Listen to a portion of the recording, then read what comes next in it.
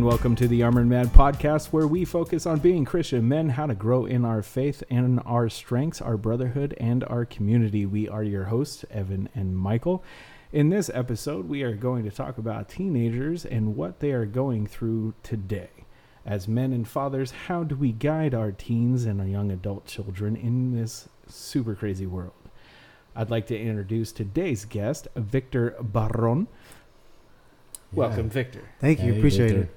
Thank you. Yeah, thanks for coming. Yeah, appreciate it. So Victor, tell us about you and how you could relate to this type of topic. Yeah. So, growing up in the church, if you will, I went to church as a kid, but didn't really have a clear understanding of what it meant to follow Jesus.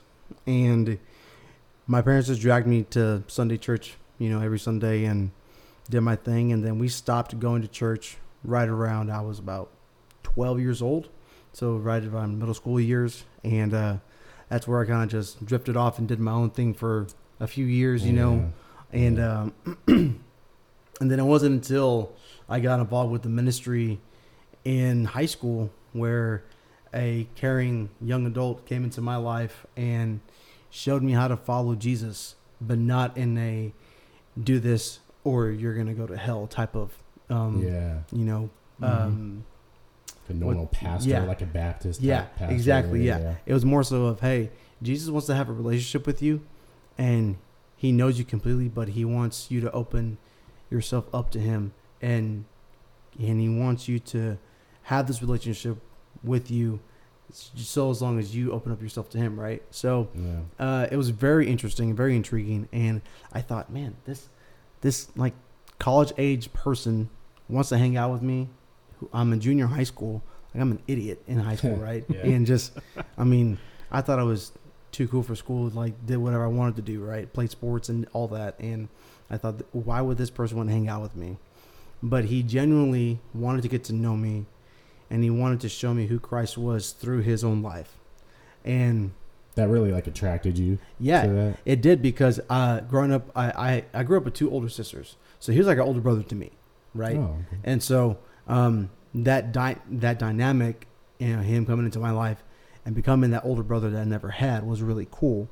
And which we'll talk later, but my father wasn't really big into the faith. Right at that point, he has a lot of stuff going on at that point in life that was going on too. And but you said you were going to church though. Yeah. Okay. So I was going to church, and sporadically. I was the type of kid that went to church on the holidays. Yeah, Easter, Christmas. Yeah. Easter, Christmas. Yeah, all that. So at least I checked off those boxes, so I was good with God, right? Right. But the thing was that this guy.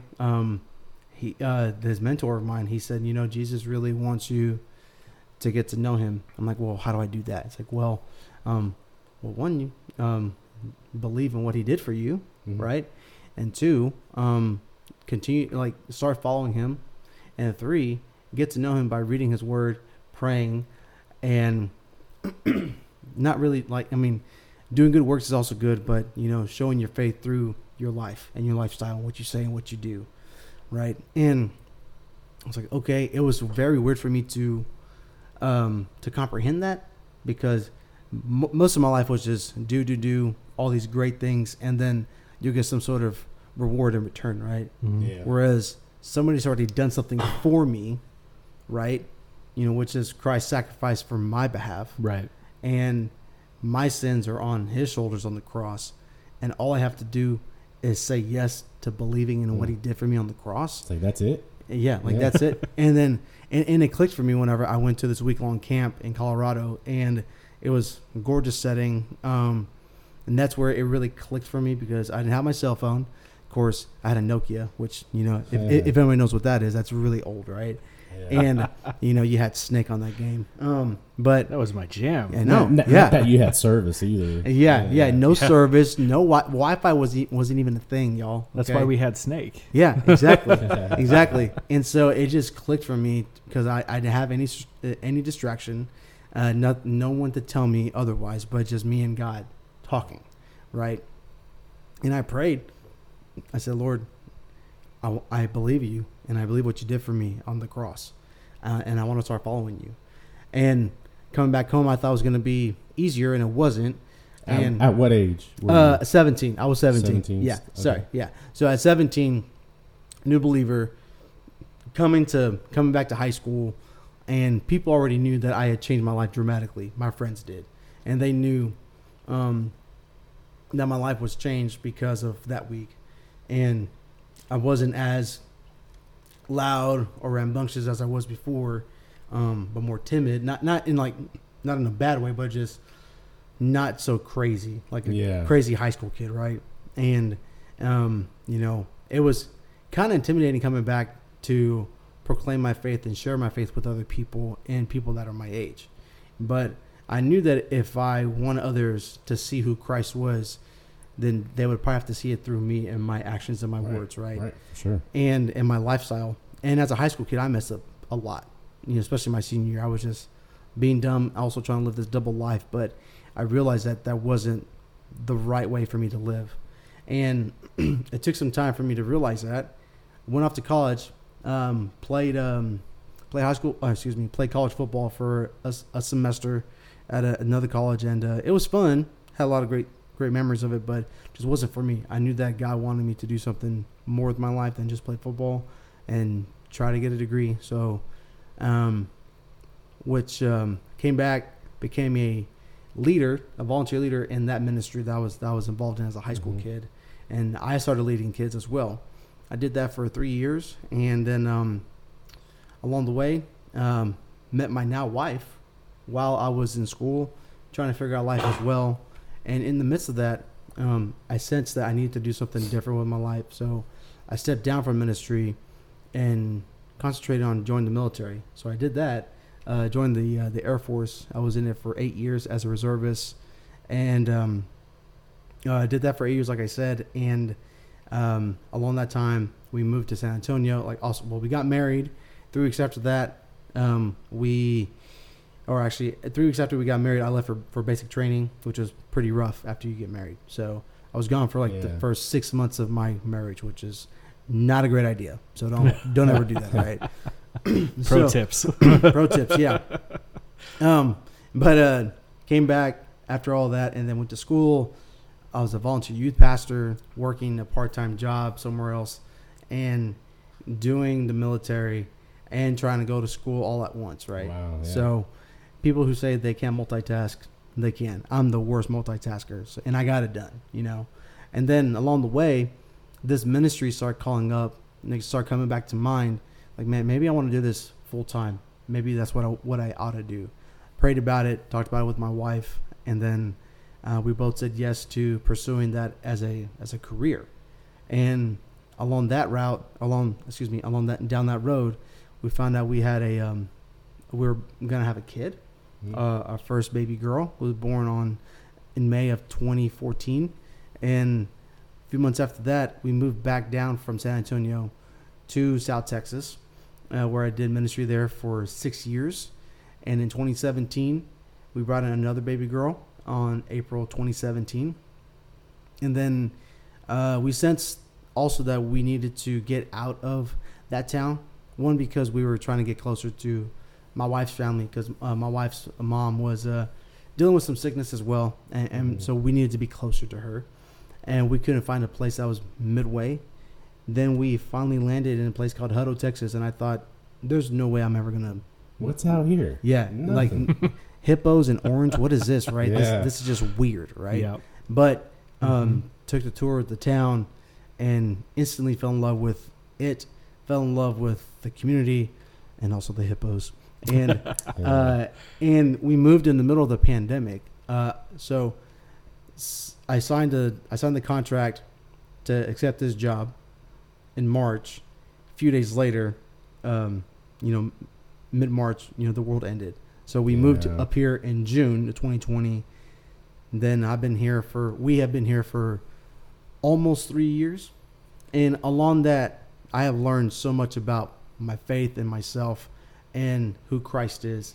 And during that time of the pandemic year of 2020, was the first time that I've ever have read the Bible front to back. And yeah, so a believer who has been walking with Christ for 15 years, something like that, since 2004. Yeah. And I finally started to read the Bible like front to back. I was only concentrating on New Testament, which not a good idea. You should really read the Old Testament to get an understanding of why we should read the New Testament, And that was a great year for me to grow just spiritually, mentally, and well, I have to admit too, like I have not read the Bible front to back. Yeah. I mean, I do books here and there. Mm-hmm. I go back to the Old Testament to the New Testament. Yeah. And I do other research, but I never read just sitting down The cover to cover. Yeah. Yeah. Yeah. And it's really cool that well, I encourage people to do that, because in order to believe who Jesus is and what he has done in the New Testament, you really got to read the Old Testament, understand it, and it's one story leading to who Jesus is, right? And which I took that from another company, so don't sue me, okay? But it's true. That's true. It is true. Yeah, it's one story leading to one person. Yeah. And every chapter, or almost every chapter, every book in the Bible leads to him, to Jesus. And now that we are here in Hutto, it has been a great year for us so far, not just as a ministry, but also with our family dynamic. And we feel like we are in a very good spot, both in our marriage and also spiritually as well. That's awesome, man. Yeah, that's awesome. amazing. Thank you. So the ministry that you are in, they focus on teenagers, specifically, the high school kids. What kind of things are they going through? I mean, with pandemic, with social media, with all these things, now they got tremendous weight on their shoulders. But what do they deal with on a constant basis? So the one thing that I saw and still see to this day during the pandemic and post-pandemic, because I have seen kids struggle with depression. That's on the rise. Yeah, it is. It is on the rise because they were alone for that long period of time. They couldn't see anybody. They couldn't interact with anybody. So when all you have is a screen to be your babysitter or your person to cope with, you're left feeling alone. And most people feel depressed, And I also have noticed that anxiety is a big thing as well, too, within adolescence. From ages 12 to 17, but mainly high school age. From 14 to 18, you see a lot of kids deal with depression, anxiety, because they fear of the unknown or the unexpected, or they are anxious about what may happen next or what may not happen next. And another thing that is very sad, but also suicide is another thing that has happened. Not that recently. There was a kid who took their own life, and it was only a middle schooler. Yeah, it was. It shook our entire community, and it's just crazy to think that somebody that young would do that. Yeah, and even the presence of social media too. Social media and also cyberbullying go hand in hand too, because.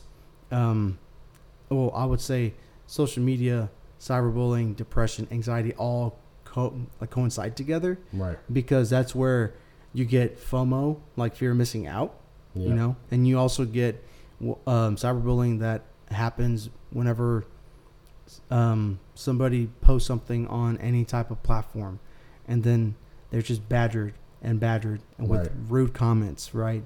And that makes that person feel inadequate and very little and inferior, and they crawl into a hole, and then they feel depressed, and then they have nobody to talk to as well, which people or kids who deal with anxiety feel like they don't have anyone to talk to, right? And it's all a mental thing to them. They have nobody to talk to. They don't know how to deal with it, and that's where our ministry, the ministry that I'm a part of, steps in and helps kids along the way, where we get to earn the right to be heard by these kids, and we get to build a bridge of friendship with them based on trust. And whenever we become the consistent thing or person in their lives, then they get to open up about what they're dealing with. Now, we're not licensed, mental doctors or anything like that. But what we do provide is a space for kids to open up and share what they're dealing with on a day-to-day basis. And some kids will just unload on you for hours. Yeah, some kids need that. Yeah, some right? kids need that, Yeah. right? And truth be told, whenever I took a kid to camp at a camp in Colorado, that week for him, he said, "This is probably the most helpful and therapeutic week for me in my entire life," because he was not around family that was based full of drama, and two, he didn't have a phone, so that takes away the social media. And not saying that he was involved in any type of bullying, but it's pretty prevalent nowadays, Yeah. And also being able to talk and sit down and flesh out the things that he's thinking, that he's processing about the cross, about his life, about the resurrection, ascension, the life and death of Jesus Christ, right? And whenever kids have that caring adult in their lives and that actually cares about them and will listen and sit down and have a conversation with them and not talk at them, but talk with them. And that's what kids need the most, is that they need someone to talk. They need someone to talk with somebody. They need somebody to hear them. Right. So two things that you said. One, that these kids feel alone, feel like they don't have someone to talk to. Right. And then two, with this person that you said earlier, that they weren't in a healthy family there. Yeah. Do you think that a lot of kids deal with that they can't come to their parents and talk to them, or maybe they're in a single family or single parent household? Yeah. You think that's pretty common? You think that's yes, really going it on? is. Most kids will have this sense that they can't go to their parents because parents may judge them.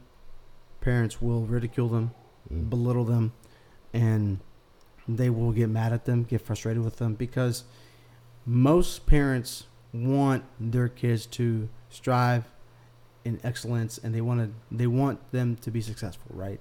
And any type of hiccup that may happen, it goes awry, and it doesn't go according to plan. So they say, "Oh, something's wrong with you," right? Instead of the kid telling their parent what's going on, and the parent ought to react. The parent's reaction should be, "Okay, well, let's sit down and talk about what's going on here," Right. And most kids will get their solution from everyone else except from the parent, because they feel that their parents are going to be so harsh, and they feel that their parents are going to judge them the harshest. Yeah. And especially from families that are a single parent home, where a lot of the weight is on that one parent, whether it's a mom or a dad, and the kids may feel almost guilty to even talk to that mom or dad, Right. and give them another problem to solve, whenever that parent is trying to solve the problem of feeding them, paying the bills, Right. and even filling up your gas tank nowadays, right? So, I mean, it is really hard for kids to open up to parents because of all these things that are going on. But truth be told, parents really do want to know what's going on in their kids' lives. But parents nowadays, maybe, I could be wrong, some parents may look busy, but really they're not. Some parents may not have the social skills to talk to a kid who's in high school, because they don't want to relive their old memories of high school, right? Right. Or maybe they're trying to figure out the right path, of how to choose right and wrong. And you don't have to be a rocket scientist about this. It's just simply sitting down and opening up about your trying life. to figure it out. Yeah.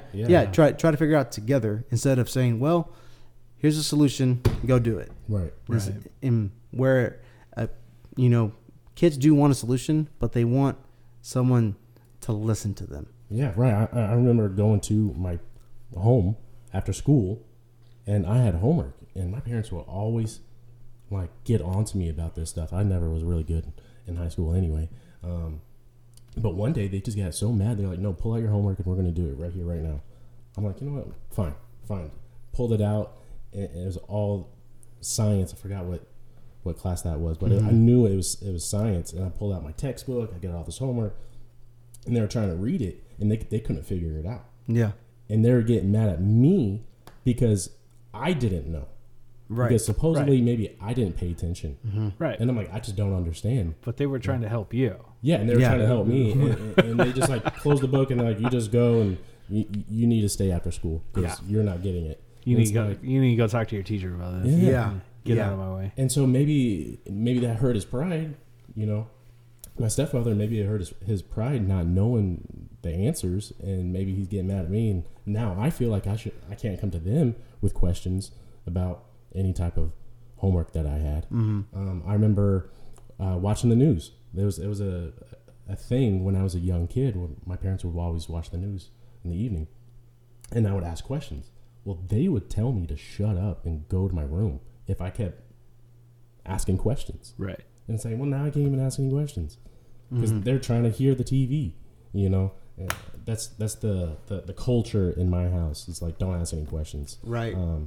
My kids are scared to ask me. I'll admit straight out, but not for those reasons. Because I'm like, yes, let's do this. And I make them teach me how their teacher taught them. And then I try to find holes and try to teach them how I did it. And then we come together and figure out the problem. And then I end up talking to their teacher, like, how come you're doing it this way? Yeah. I make it a big thing. So I just wanted to know what 2 + 2 was, Dad. Right. Yeah. But there's a hole in this solution right here. Right? It could be 5. Yeah. But that's the thing that, like, at least with my household, I couldn't come to them about homework. Why should I ask them about life or anything like that? Because now it's like this toxic thing that they might not know the answer and they're going to hurt their pride and all this stuff. And instead, we need to be like, no, let's figure it out together. What does this person say? What does the textbook say? From what this, I think this, stuff like that. I mean, then it's like, okay, you're trying here. And I could respect that.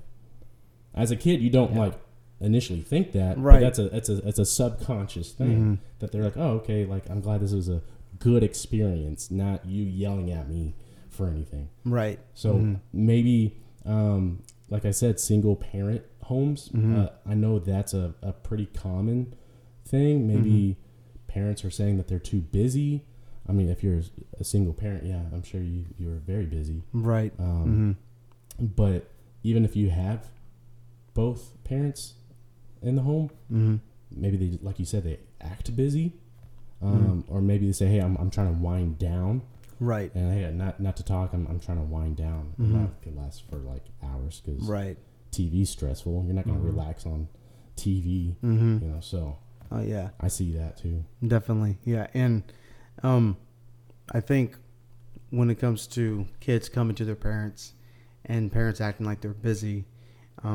Something that I try to do with my own kids, and they're young, and what I try to do is like I unwind, but not for like hours. It's more so of, hey, I'm gonna unwind for an hour, right? But at the same time, I'm gonna give you my attention, kid. And then after that, we try to do things together. That way my kids can know that my dad is spending time with me and I'm getting the attention that I need right now, right? And because they need attention. They do. I mean, that's the whole point why they're getting on social media, right? Yeah. Because they want the attention. They want the popularity. Oh, yeah, So absolutely. Your parents are giving you attention. I was that might playing. be satisfying. I was playing a podcast for him earlier from some streamers that I watch because I'm into video games and all that good stuff too. Right. So I relate to my kids very, very easily. Like when I'm unwinding and spending time, it's usually with them playing the same games that they enjoy and all that good stuff. And, but like I was playing this podcast for them. You know, these streamers are my age. They work in the field that I work in and all that good stuff, and they do the things that I do. And they were talking about parenting very recently, and they broke it down that like if your kid comes up to you and asks for your time or wants to do something with you, the answer is always yes. It's unequivocally always yes. Yes. Period. Like, you know, it doesn't mean you go buy an iPad for them if they want an iPad or if they want a new computer or whatever, what have you. But if they're trying to come to you and share your attention, like they want to make a memory with you, the answer is yes. It doesn't matter if you're doing the dishes. It doesn't matter if you're out in the garage putting some shelf together or whatever. Right. Like, yes, go throw the ball with them. Go learn kickboxing. Like if you can afford to do all these extra things with them, do it with them. They're trying to make memories with you, and you're going to regret not doing it. Because that's so common. Any of us do on a weekly basis, daily basis, is that we find so-called work. It's like, hey, this is what I want to do, and you do this. But if you do that every day and you say no to them constantly, you're missing out a huge part of their life. And now they don't want to come to you and ask you because they know that they're going to get a no. Right. So in Deuteronomy 6, it actually tells us to spend time with our kids, to teach. It says in verse 6, you shall teach them, talking to the kids. God is talking to the Israelites to talk to their kids. You should teach them diligently to your children. You shall talk to them when you sit down in the house, when you walk by the way, when you lie down, and when you rise. That is like your whole day. Yeah. Pretty much. And that's hard to do when we have jobs, but we need to try to eat breakfast with them, to have dinner with them, to ask them how their day is. Right. Or they're going to go to social media and they're going to get it there. Right. And speaking of that, you know, the rise of social media has grown exponentially, right? I mean, findings that we have here, more than 40% of Instagram users are 22 years old and younger, with about 22 million teens logging onto the site each day. And it's only expanding the base of younger users and is vital to the company's growth. That means more kids that are logging on that are younger than 22, you know, could be 12, 10. That's going to expand the company's growth, right? And teens who struggle with mental health say that Instagram makes it worse, but that they feel compelled to spend time on the app for fear of missing out, FOMO, you know, out on cultural and social trends too, right? And also, like, the features that Instagram identifies as the most harmful to teens appear to be the platform's core, such as the pressure to look perfect, only to share the best moments, and the internet algorithms that govern the explore, quote unquote, page, sending users to increasingly harmful content. And social comparisons are worse on Instagram than other popular social media sites with teens, such as TikTok and Snapchat. Yeah. You know, that's terrifying to think about, right? Because you're trying to get the best moment of your life captured so you can send it to all your friends. Yeah. And in reality, you're over here like 15, 20 minutes trying to get this perfect thing. And it's just not going to work. Right. Like, now you're not even engaged with your friends. Right. Yeah. I'll say I hate social media so much with a passion. Like, I want nothing to do with it. That's right. You're not even on social media. No, I have accounts. Like, the only reason I'm active on Facebook is because my wife posts me in things. Like, she'll tag me and stuff. That's it. I want nothing to do with it. And I ran social media for a long time for a company, and like, I don't care about it. And that's the real reason why, because I gave up a large portion of my time and a large portion of my life when it was coming out, and it sucked so much time. Yeah, there's nothing really good. It was awful, and nothing came good of it. Right. And like, the TikTok is what really pushed me over the top, right? So I get on TikTok, and it ain't nothing but, you know, girls wearing less and less, and Yeah. as I'm getting older, I'm seeing that for what it is now. Like, that's awful for Yeah. them. And then like you were saying with the Instagram stuff, like I get it. I get posting cool pictures and all that good stuff, and you want to make it awesome, but then you're also getting to that like explore page, and you're seeing stuff like Cardi B and the Shakiras and all these, celebrities being active. And I don't get me wrong, I love me some Cardi B, but as an adult, I can love me some Cardi B and be okay. Like, that's not for kids. Right. Exactly. But the kids are the ones seeing it. Yeah. And they're trying to compare themselves and do what they're doing and all that good stuff. And that's why it's bad. Right. That is super, super harmful, and it's got to stop. But it's not going to. Yeah. And even with all these platforms that we have now, the fear of missing out creates anxiety for kids. They feel, well, if I'm not doing that, if I'm not doing this, if I don't look this way, then no one is going to like me, right? And it's hard for kids to turn off anxiety in their mind because they're always on. They're always worrying about something, right? They may feel insecure or frequently seek assurance, while others may be self-conscious or self-doubting, overly concerned about meeting other people's expectations. And some of those expectations are far, high, and wide, right? Way too high. Way too high, right? And what I'm bringing to the table now is, hopefully, maybe a solution to that, and that's, going to the Bible, right, as a source, because even in our times of anxiety or feeling that there's no place for us to run, we can run to Jesus. And Philippians 4:6-7 says, "Do not be anxious about anything, but in everything by prayer or supplication, with thanksgiving, let your requests be made known to God. And the peace of God, which surpasses all understanding, will guard your hearts and your minds in Christ Jesus." And I love two words out of this. Obviously anxious, because we're talking about anxiety, but also peace. Peace in the Hebrew language means shalom, which is, also, it also means completeness or wholeness, right? And for a kid to feel complete and whole in their lives, they have to do something, right? They got to feel, they got to be a part of something, and then their lives will be made complete, right? Well, in the Hebrew text, what it means is, think of like a perfect stone, that's unmarked, unchipped. It is perfectly made stone, right? That's a shalom piece of stone, right?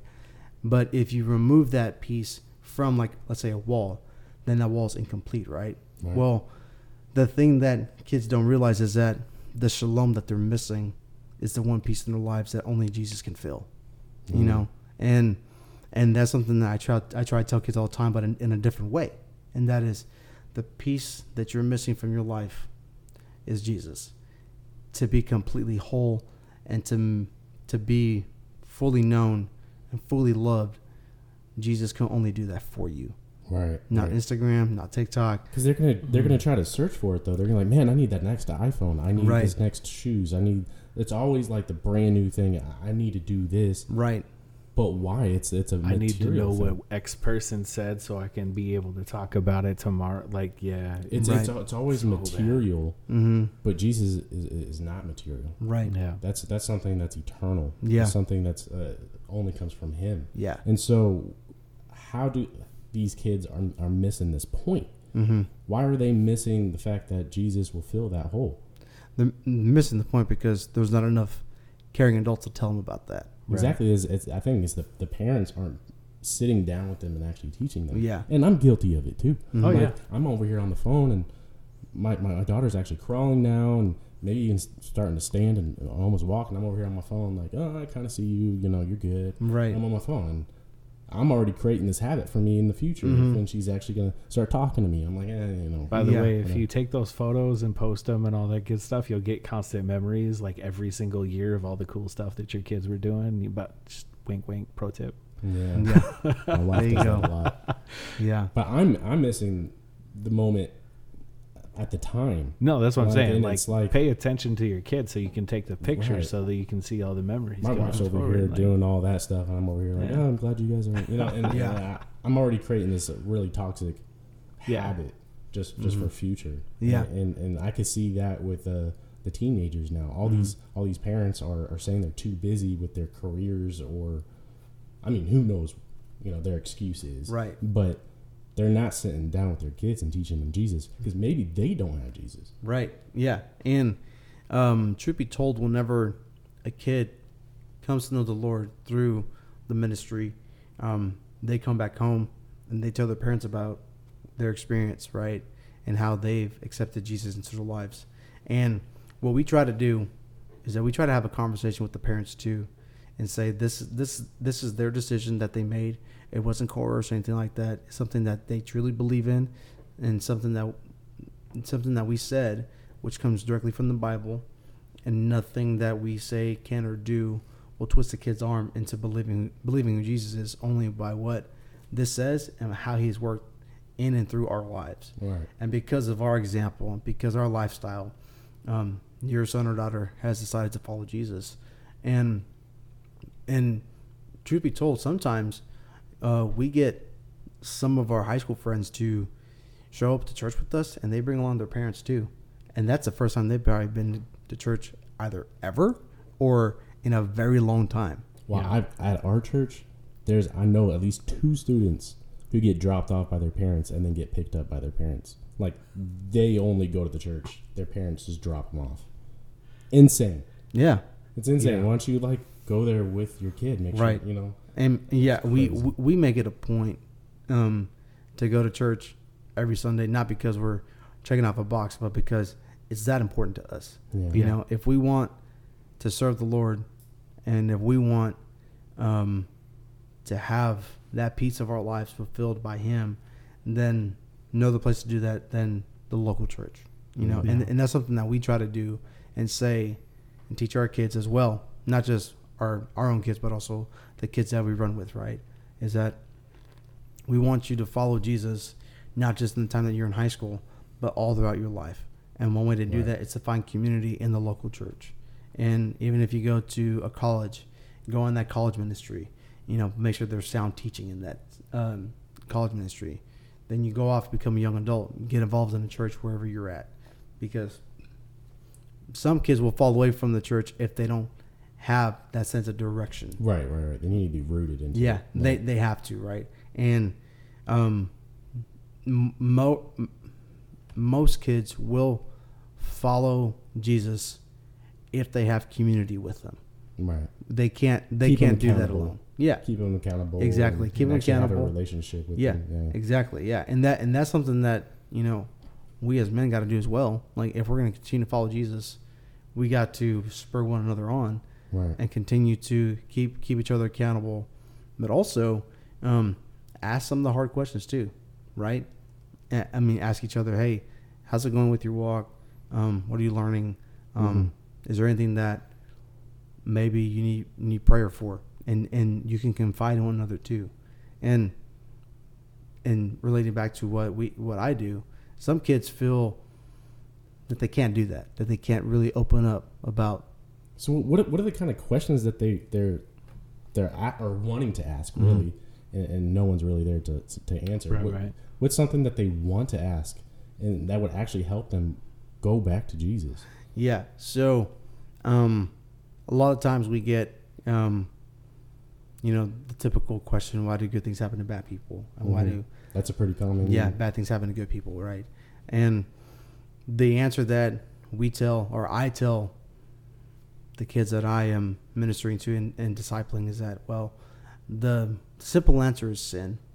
And there's nothing that we can do about that because we are the ones that allow that to happen in our world. It's free will. Yeah, it is free will. Yes, absolutely. And it started with in the garden. Adam and Eve had a choice, and that's free will right there. And they chose to do something other than follow God's will. Right. And then that's what happened, right? Another typical question that we get is, another apologetic question is, did God really make the world in legit 6 days? Oh, so that is a pretty common question. It is. Okay. It is a pretty cool common question that we get to. So how would you answer that? Because I have I have a pretty loaded scientific answer to that. Yeah, I know, I but got a lot of opinions too. But like, what do you say? so what I point to is there's a verse in 1 Peter, and I have to look it up again, but it says a day to the Lord is 1,000 years. And if we look back at the chronological order of the creation story, day one, could it be 1,000 years? I don't know, right? Yeah, but making assumptions at this point. Scientifically, we couldn't tell. Yeah, Right? exactly. There was no sun. There was no light at that point. Right. So there was no verse time 3. in our world. So 1,000 years, I mean, even 1,000 years to us would be like infinite because there was no sun for time. So yeah, six God days. Yeah, 6 God days, whatever that is, right? Exactly. Yeah. Another question that we tend to get is how does God decide who goes to heaven, who goes to hell? Even if I sort of go to church, or if I say this prayer, or if maybe this person in Tanzania who knows nothing about Jesus, knows nothing about God, and they die, what happens to that person? Right? It's almost, I could kind of relate that to like, I could be a good person and go to heaven. Right. I kind of see that also being a question. Right. But the thing that I tell kids is, well, just because you live in a garage doesn't make you a car, does it?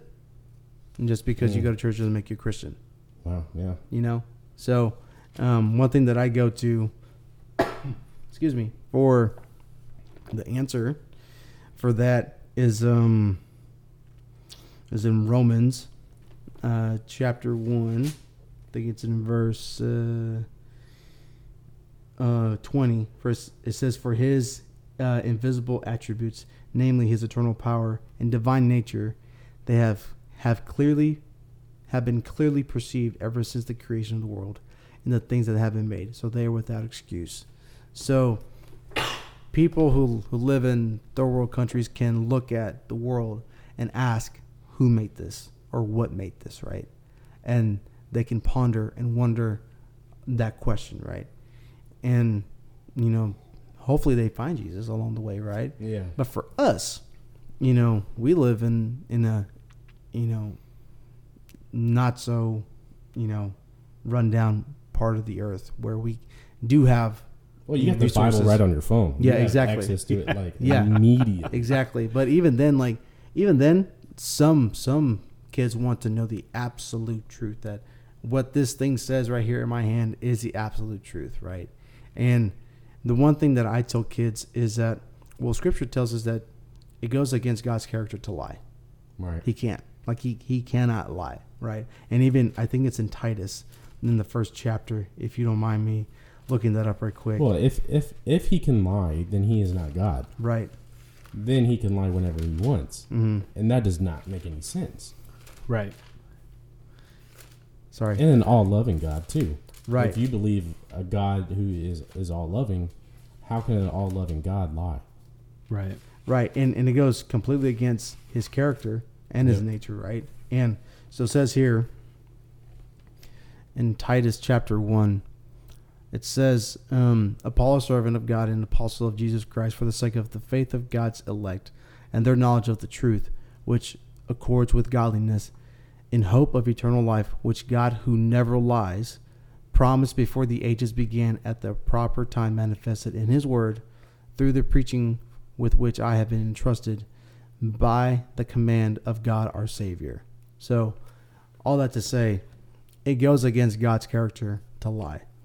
And so, if God cannot lie, and if what we get out of this book that is, inspired by the Holy Spirit, and that it is God breathed by him, inspired by the Spirit, that man wrote these words down, that, they're actually getting an insight of who God's heart is, of what God's heart is like. And this is his love story to us. And I tell kids this exact verse too. Like, God can't lie to you.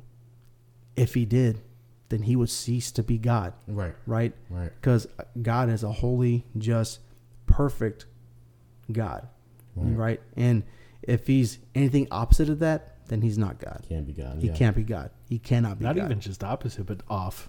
Like, Off, yeah. yeah. If it's not exact, right, Right. then he isn't who he says he is. Right, exactly. Yeah. Yeah. So I'm a father, and I don't know the Bible Mm-hmm. like that, and I have a child who has these questions. Mm-hmm. How do I help them with those questions? Man, that's a good question. And I think the one thing that parents could do, if there's a church nearby, like in Hutto, where you can find a church on every block, you can call or search these answers for yourself. But I would definitely call a pastor first. But if that kid has a Bible and they have these questions, they can certainly reach out to any youth minister, youth pastor who does this for a living like I do. Mm-hmm. But they may not know that we even exist, right? So Google's not always your friend, just so you know that,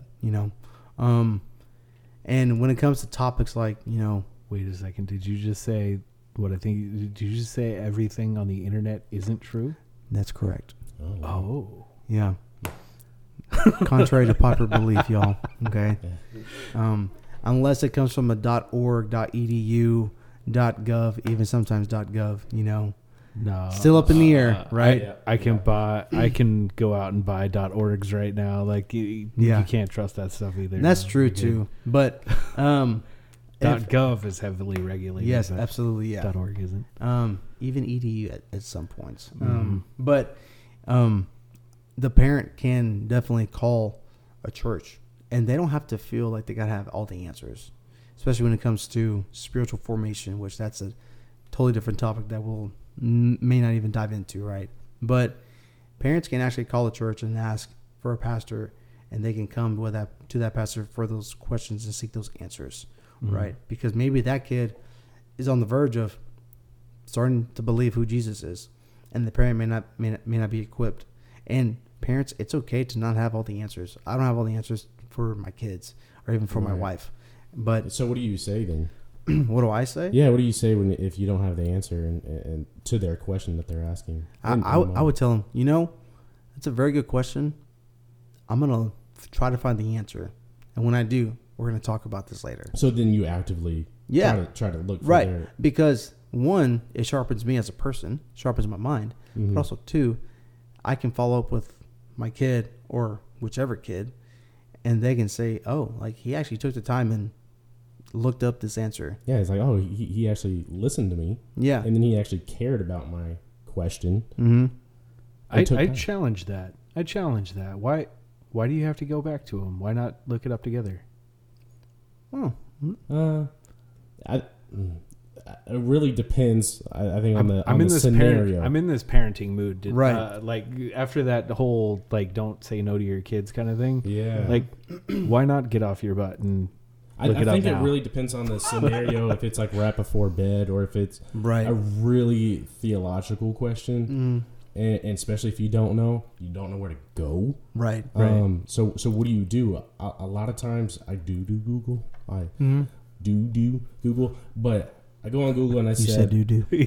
I wanted to say that so bad. Almost every time I do some type of study, Yeah. I always do Bible verse and say the whole entire sentence. Mm-hmm. Like it will pop up. You're right. It's right. crazy how that right. works. But that's one thing. If I really want something quick, then if I see it's in this chapter in this book, I go read the whole entire book. Right. Make sure like I have everything in the context. I know the whole thing. Mm-hmm. Right. And that takes a lot of time. Like some of my studies are like 3 hours long. Right, but why not do that with the kids? They got to learn how to do this stuff too. That's true. But if you got a 4-year-old, their attention span is not really there, and they're always asking more and more questions. You're like, let me just answer to the first one. I mean, right? But yeah. with that said, the 4-year-old's not going to get the theological, in-depth conversation answer, are they? I don't know. I don't have a 4-year-old. Right. I don't know if y'all have older kids. Yeah. Like, Yeah. So my 8-year-old, before bed, she asked me some really interesting questions about theology. Oh, there you go. Hello. And like one question was, Dad, couldn't Adam and Eve not eat from the tree of knowledge of good and evil? I said, yeah, like they couldn't have, but why'd they do it? Well, they chose to do that. Well, do you think that if they hadn't, that we would still be in a perfect world? I said, absolutely we would. She said, well, then why'd they do it? Like, that's stupid. I was like, exactly, right? Yeah. Like, and this is my 8-year-old who's, she's super smart for her age, right? I mean, she asked some really great questions, some zingers. I'm like, ooh, that's a great question. And it's like 8:30 at night. I'm like, dude, you need to go to bed, okay? Right. Well, it'll make you start thinking. Yeah. And then now you're not sleeping because now you got these like scenarios going in your head. Right. It could have been a perfect world. You done did made me think, like, if forever. If they didn't and they had kids, right? Let's say that, and then one of their kids ate it, would they get banned too, or banished from the garden? Would the garden still exist with a whole other separate race of humans that are perfect and closer to God, and then the ones that are kicked out? Mm-hmm. Like, wow. Yeah, exactly. It said multiply and fill the earth, so obviously they're gonna have to be outside the garden there. But yeah, there's some crazy questions that you'll sit there and be like, huh, let me think about all these different scenarios. Yeah. Mm-hmm. And so for sure, like for a father who doesn't have all the answers, at least try to find it with them. Without them, if you do it without them, go back to them. Go back to them with, hey, I've done some research and this is what I can come up with. This is what I've seen. Right. And so, I think maybe for younger kids, you can go back to them and tell them. But with teenagers, it would be a great opportunity to look up the answer together, right? Right. If they're older than like. See that thinking process. Right. Like, oh, yeah, okay. Then, right. Well, this said this. And then. Right. Yeah. So you can like eliminate what you know to be true, or you can eliminate what you know to be false. And then you look at the things that are true, like, well, does this align with what Scripture says? Right. Does this align with what, God says and what I believe, right?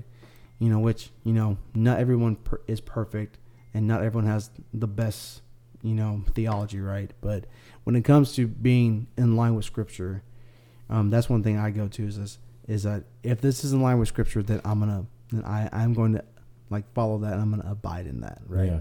And then make up my own conclusion to that, right? And so, let's say if me and Kid are talking about, let's say like God lying, like, well, there's a couple verses in the Bible where it says God doesn't lie. Like, well, if he is like, just like we talked about, if he is God, then he can't lie.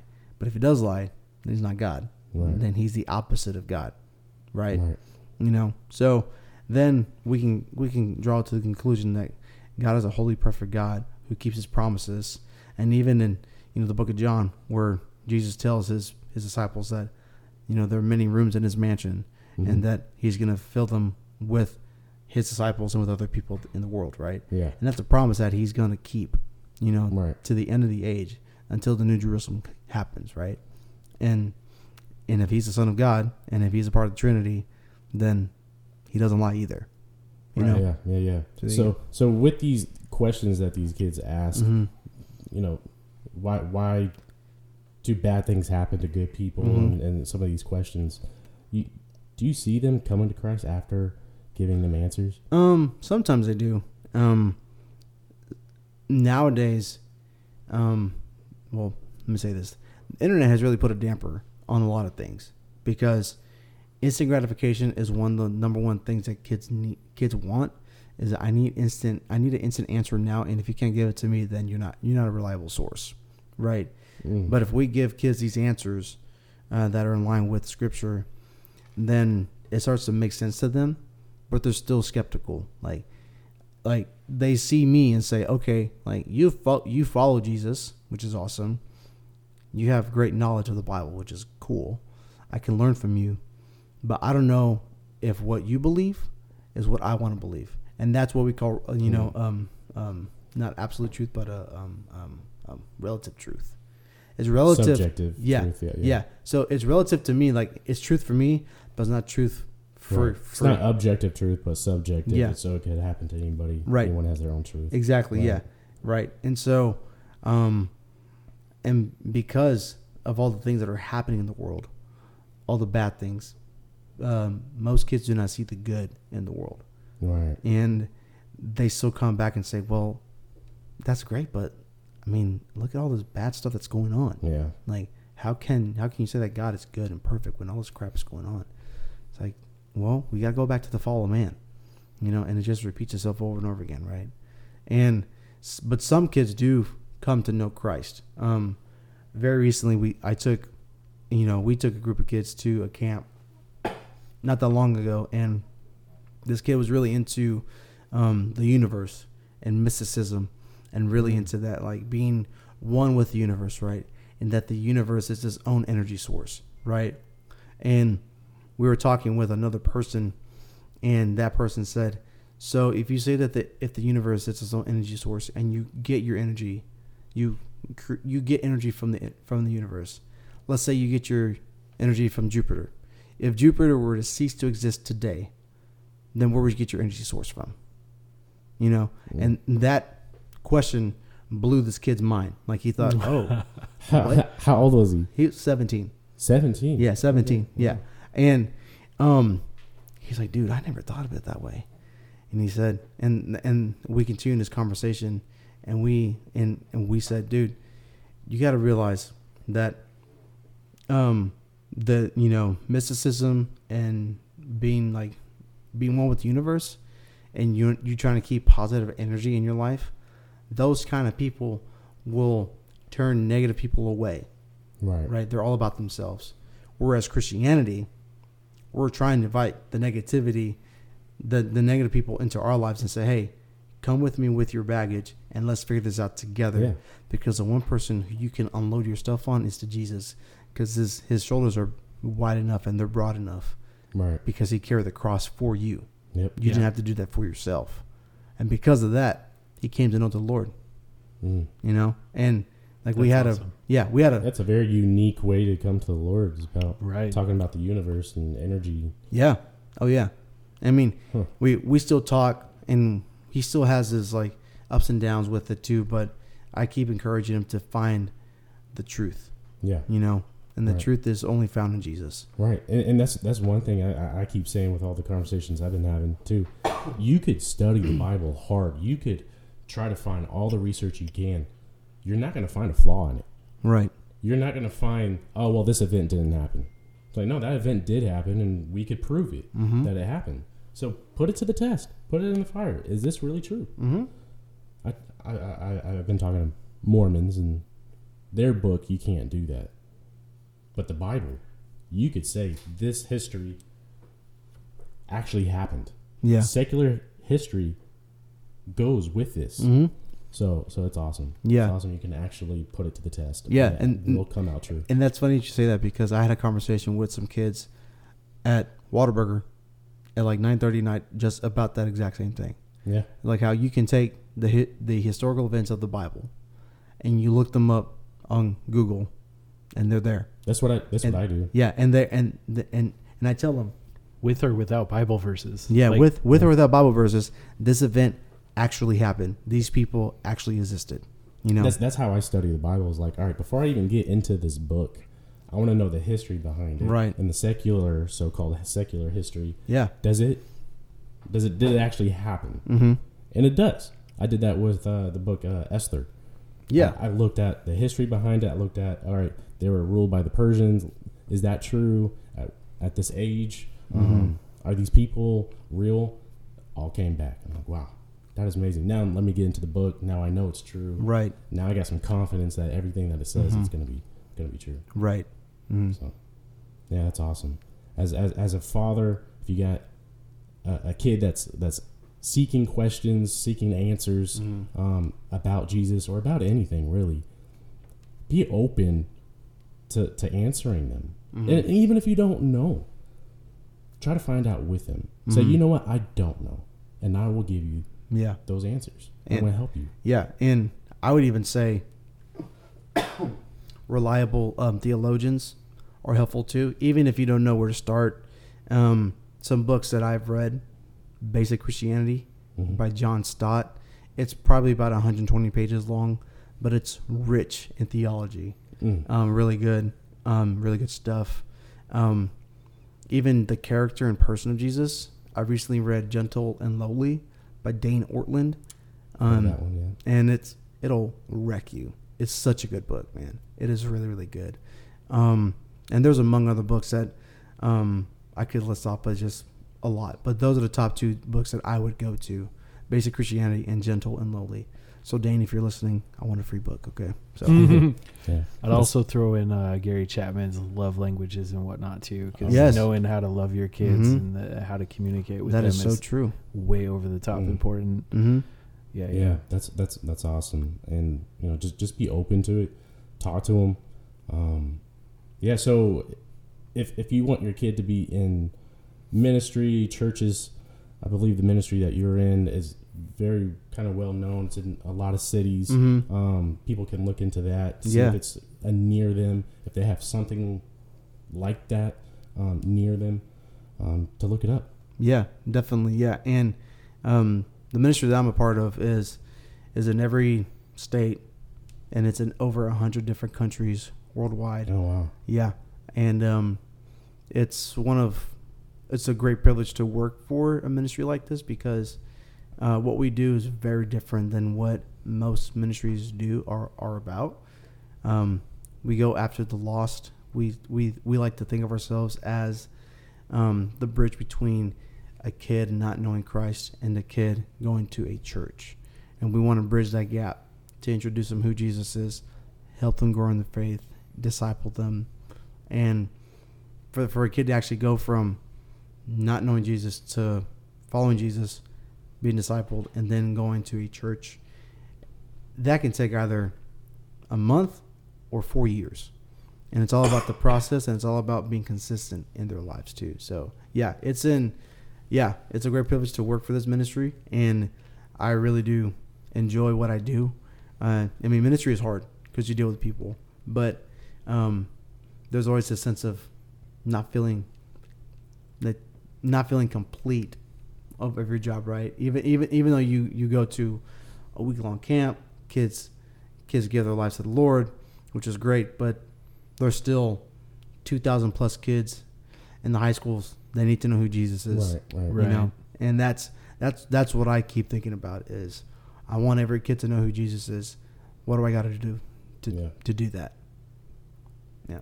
Amen. Thank you for your ministry. Yeah, that's appreciate awesome. that. Absolutely. Thank you. All right. You want to close this out? You want to you want to pray us out? Any last conversations, notes? Nope, that's it. Good.